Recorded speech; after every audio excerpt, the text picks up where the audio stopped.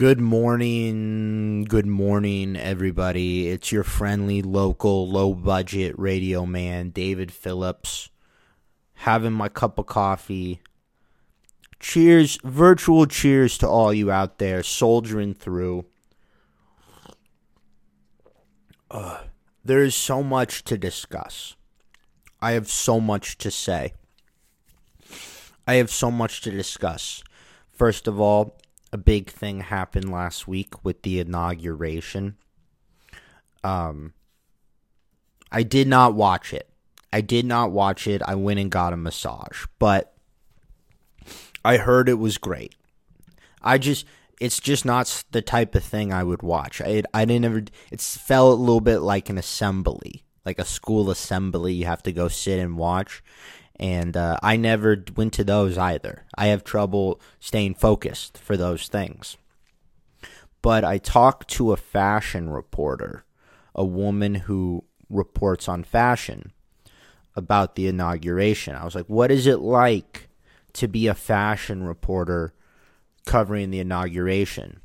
And she said, well, it was interesting because some of the outfit choices that some of the members of the new Democratic Party had symbols.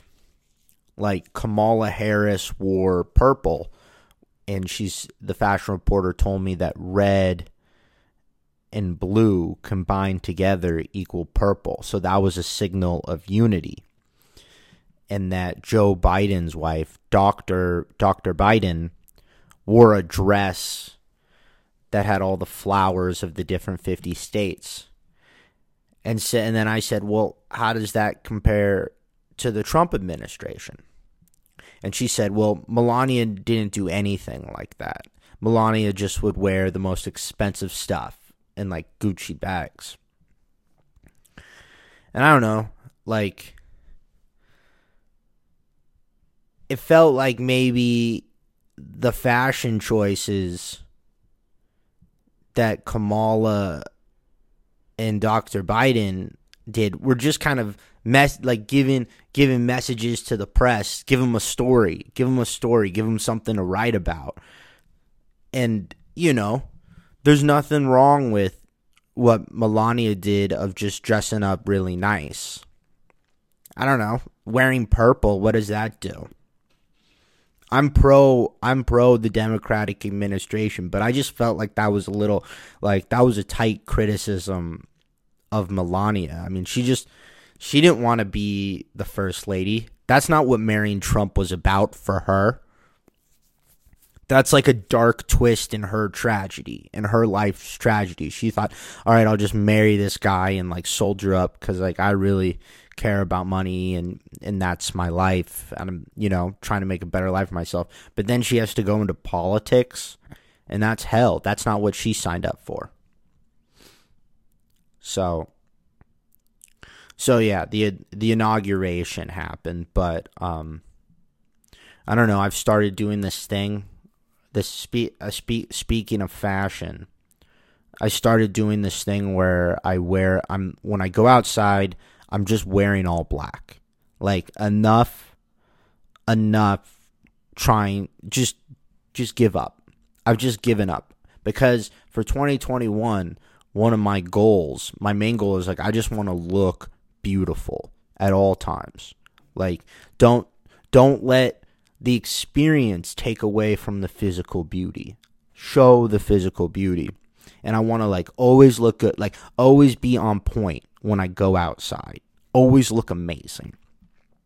And I realized the best way to do that is to wear all black. Because if you look at someone wearing all black, they always look great.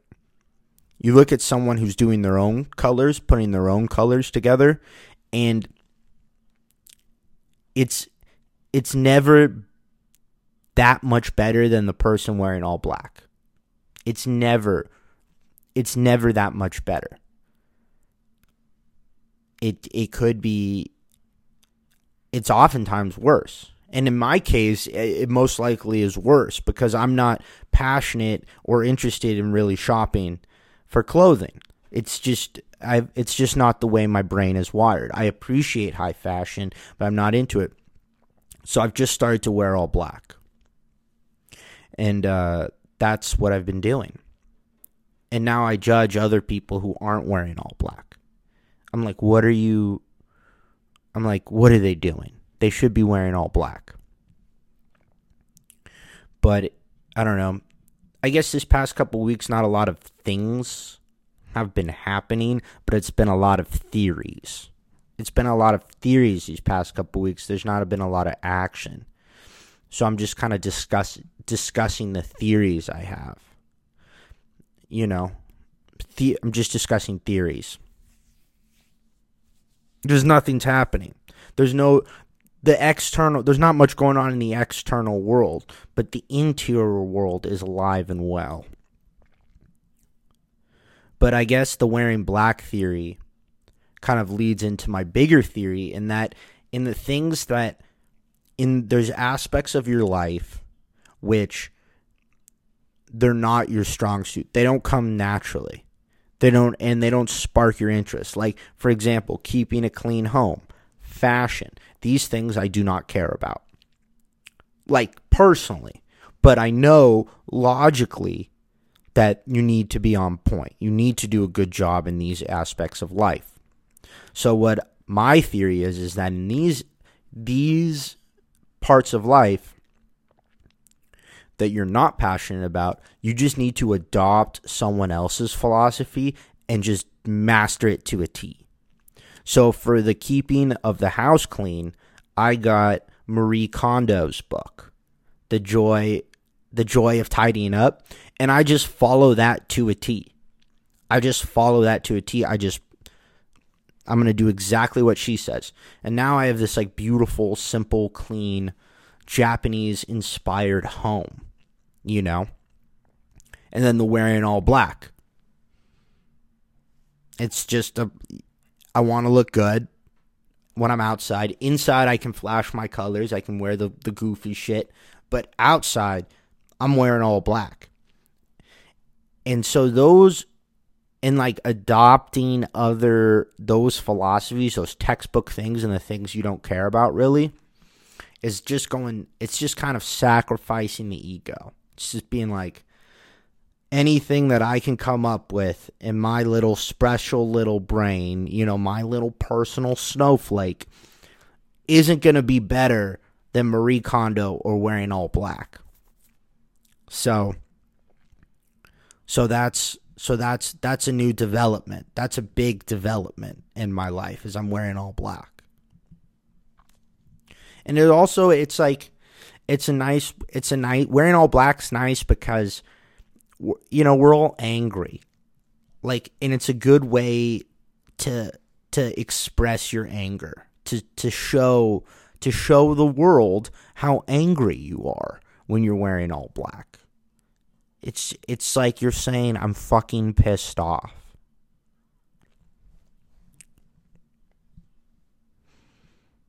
My friend, another theory. My friend called me and we were having a chat, and we were kind of talking shit on another one of our friend's mothers, and how this mother manipulates our friend and draws a schism between our friend and his girlfriend. And my friend on the phone was like, yeah, she's just so self-obsessed. And I was like, that's not an accurate way to dox someone. Because everybody's self-obsessed. I haven't met a person who isn't self-obsessed. It's just the way everyone here is wired on this planet. It's like everyone, and especially even in America, it's not like we're on a kibbutz where it's like, you know, we're all working together to farm the farm, you know? Like, everyone's out for themselves here. Everyone's self-obsessed. It's just the way it is. But that's not a reason to dox someone. The reason to dox someone is that someone let their self-obsession affect other people negatively. And that's when you can dock someone self-obsessed. The key is to figure out how to be self-obsessed without hurting the other people around you. You have to benefit the people around you from being self-obsessed. You have to figure out how you can be self-obsessed, but use your self-obsession to improve the lives of others. You have to channel it. So what some people will do, some manipulative people will do, is that they'll lie to you. They'll convince you oh, what I'm doing is for you. But it's just they're just master manipulators, and they just want to do things for themselves. So you don't want to lie to people. You don't want to manipulate people.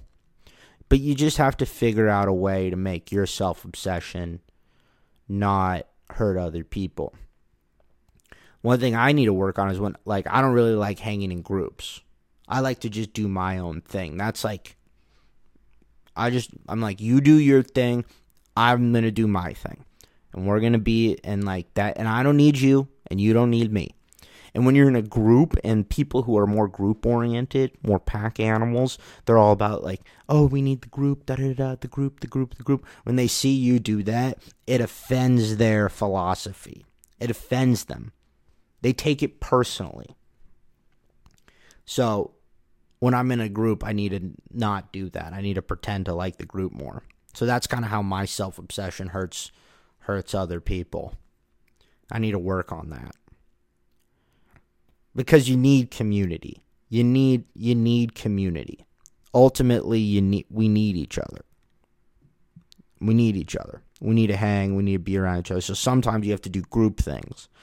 And even though I find groups to be very dangerous, big groups of people are very dangerous. Leads to fascism. You still have to be a part of it, because you can get benefits from it. So you have to, play nice in the sandbox. And one thing, when you're in the group, you just have to go with the flow. But see, that's dangerous. To survive in a group, you have to go with the flow, and then fascism happens. So, Also, we're old. We're old. I'm 29. This is the guy I am. This is who I've become. There's no, I don't need to be hanging out with a group of 5 other dudes. I don't need to hang. I don't really need the hang anymore. I don't need the hang. I like to hang when I'm doing things. I'll hang out with you at the rock climbing gym. I'll do physical exercise with my bros, or I'll do board games with my bros. But other than that, I don't even really want to do that. I'll do the physical exercise, not so much the board games. I'll just do physical exercise. If you want to exercise, you can hit me up. If you want to go surfing or rock climb, we could do that. That's a date. That's how we can date. But sitting, having a cup of coffee, I'm just not feeling it, Or I'm not feeling that the thing. I just don't want to do it anymore. That's for the girlfriend. That's for the girlfriend. You do it with your girlfriend. You physical exercise with your bros. And then you meet people at community events. You go to an open mic, you do comedy, whatever. You see the other comedians. You say, hey, how you doing? How's your life? Is everything good?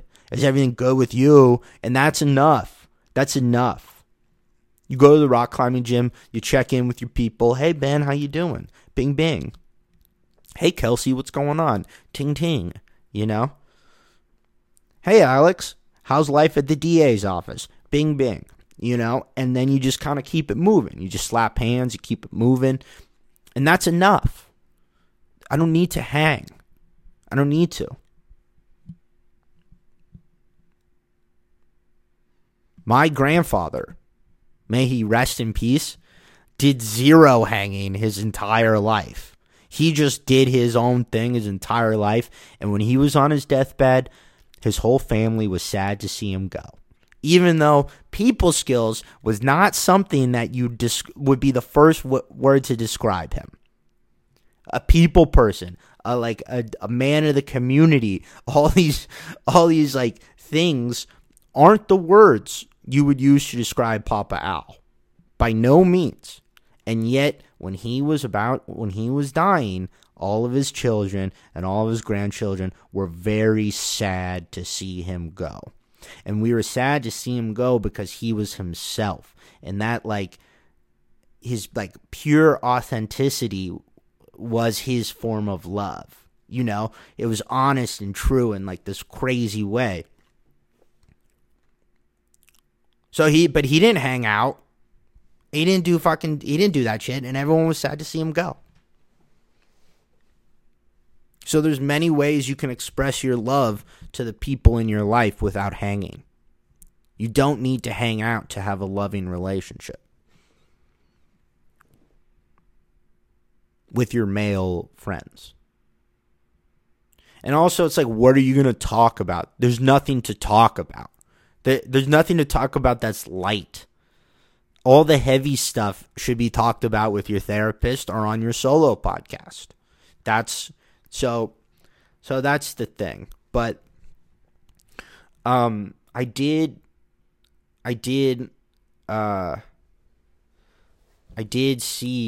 reconnected with an old flame from about 5 years ago. I saw a woman I dated my first year of law school.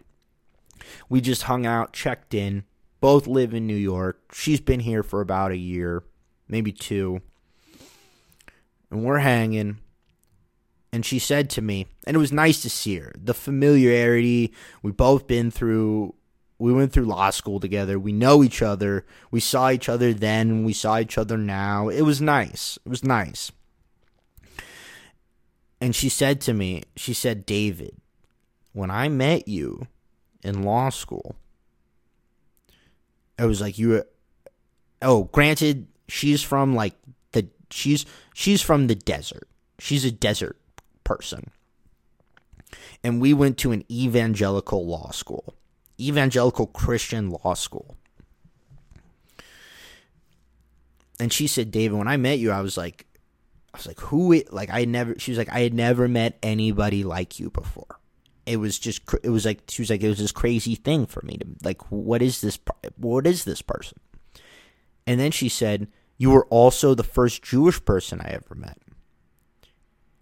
And then she said, but now that I live in New York, I realized it wasn't just like you I like, though I like your personality very much. She's like, but I'm into Jewish guys. And I was like really flattered by that comment. I was very flattered because it was like I brought one to the team, you know? All the Jewish guys in New York can thank me. Y'all can thank me because I was the introduction. I don't know. I don't think this was a very good podcast. Oh, but there's some other good. There's just a lot on my mind. It's just like a lot of, I just feel like it's all, what's going on right now is just like, it's like this swirling of scattered thoughts that just keep repeating. And it's like they're thoughts on a theme, and then they manifest in the artwork or in the relationships, and then it goes back to the scattered thoughts. And that's kind of what it is. Like, one scattered thought is this idea that was pitched in the movie Midnight in Paris, where the protagonist, he like every night at midnight, he time travels to the Renaissance era or sometime in France in like the 1940s or whatever. And he's a writer. The protagonist, Gil Pender, is a writer. And he has a first draft of a book, and he gives it to Gertrude Stein, who like runs these salons. And it's Renaissance. She runs these salons, and she's a champion for the arts. And Gertrude read his first draft, and she goes, Pender, I read your first draft, and I think it's a fine piece of work, but I want to remind you that the artist's job is not to succumb to human despair, but rather to find the antidote for the emptiness of human existence. And I was like, oh my God, like, that's the artist's job, is to try to create the antidote for the emptiness of the human existence. So I tried to look up Gertrude Stein to see if she said that on Google, and it was like a preliminary Google search. She did not say that, so I think that might just be Woody Allen's philosophy. But I think it's really true. I think that's the job of the artist, and that's the challenge for a lot of amateur artists, including myself, which is what I am, is that when you start out writing or painting or making any art, the first thing you do is like you reveal your darkness, your inner darkness, your sadness, and like that shows your perspective, right? You're showing your perspective. But then somehow, through some metaphysical force, some untangling of your inner spirit, you have to figure out a way to make it the antidote for the emptiness of the human experience. You have to make it beautiful. It's like there's another Woody Allen film called Stardust Memories, where he begins, and it's based on Fellini's 8.5. So it's like black and white dream sequence, kind of a take on like the inside of a movie director's mind.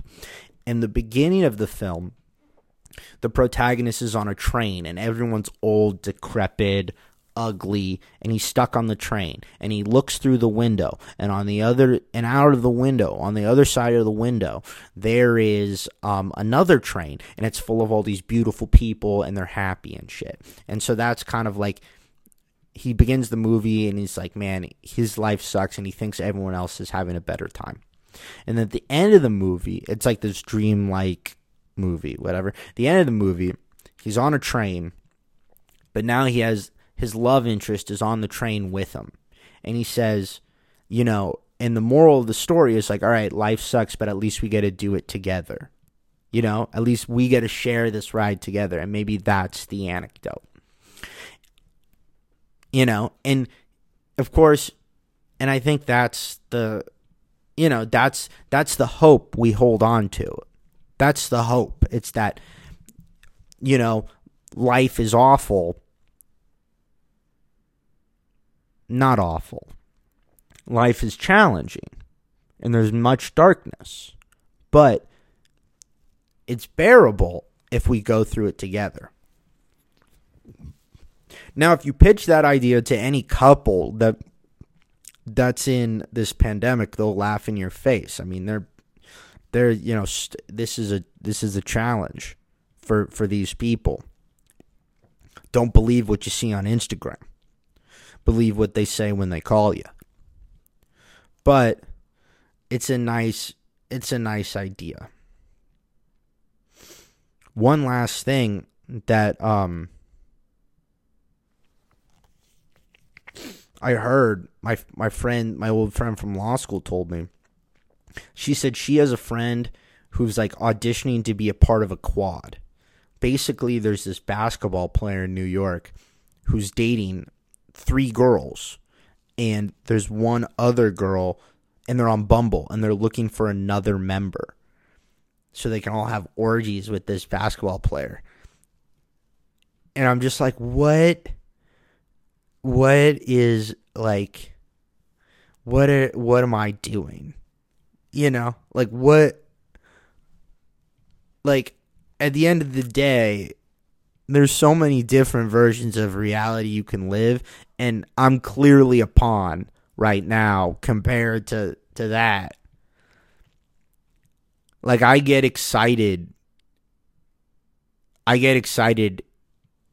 by one girl. That's a huge accomplishment. That's like, I'm laughing with the cab driver my whole way home. I'm happy. I'm like, I love New York. Just off hooking up with one person. But this guy has 3 girlfriends, and they're auditioning a 4th. I'm like, there's so many levels There's so many levels to this shit. There's so many levels. And I know polyamorous relationships it's a lot of work because everyone's feelings need to be taken into an account. There's a lot of talking and all that. But it's just hilarious. Like, it's like, you know, like this basketball player. Enjoy it now, buddy, because you're out of the league in 6 years and then you're going to lose all your... No, I'm just kidding. I don't wish Will ill against him. Frankly, I was jealous. Yeah, and that's it. I don't know if this was a good episode in comparison to the others. I felt I was forcing it. I felt pressure. But you have to just keep it going. I felt pressure. I want it for the people who listen. I want to enlighten and be the antidote for the emptiness of human existence. That's what I want. So I hope it made you laugh. Hope it made you think. But it's a little scattered. I'm a little scattered these days. I'm a little scattered. So, all right. Take care.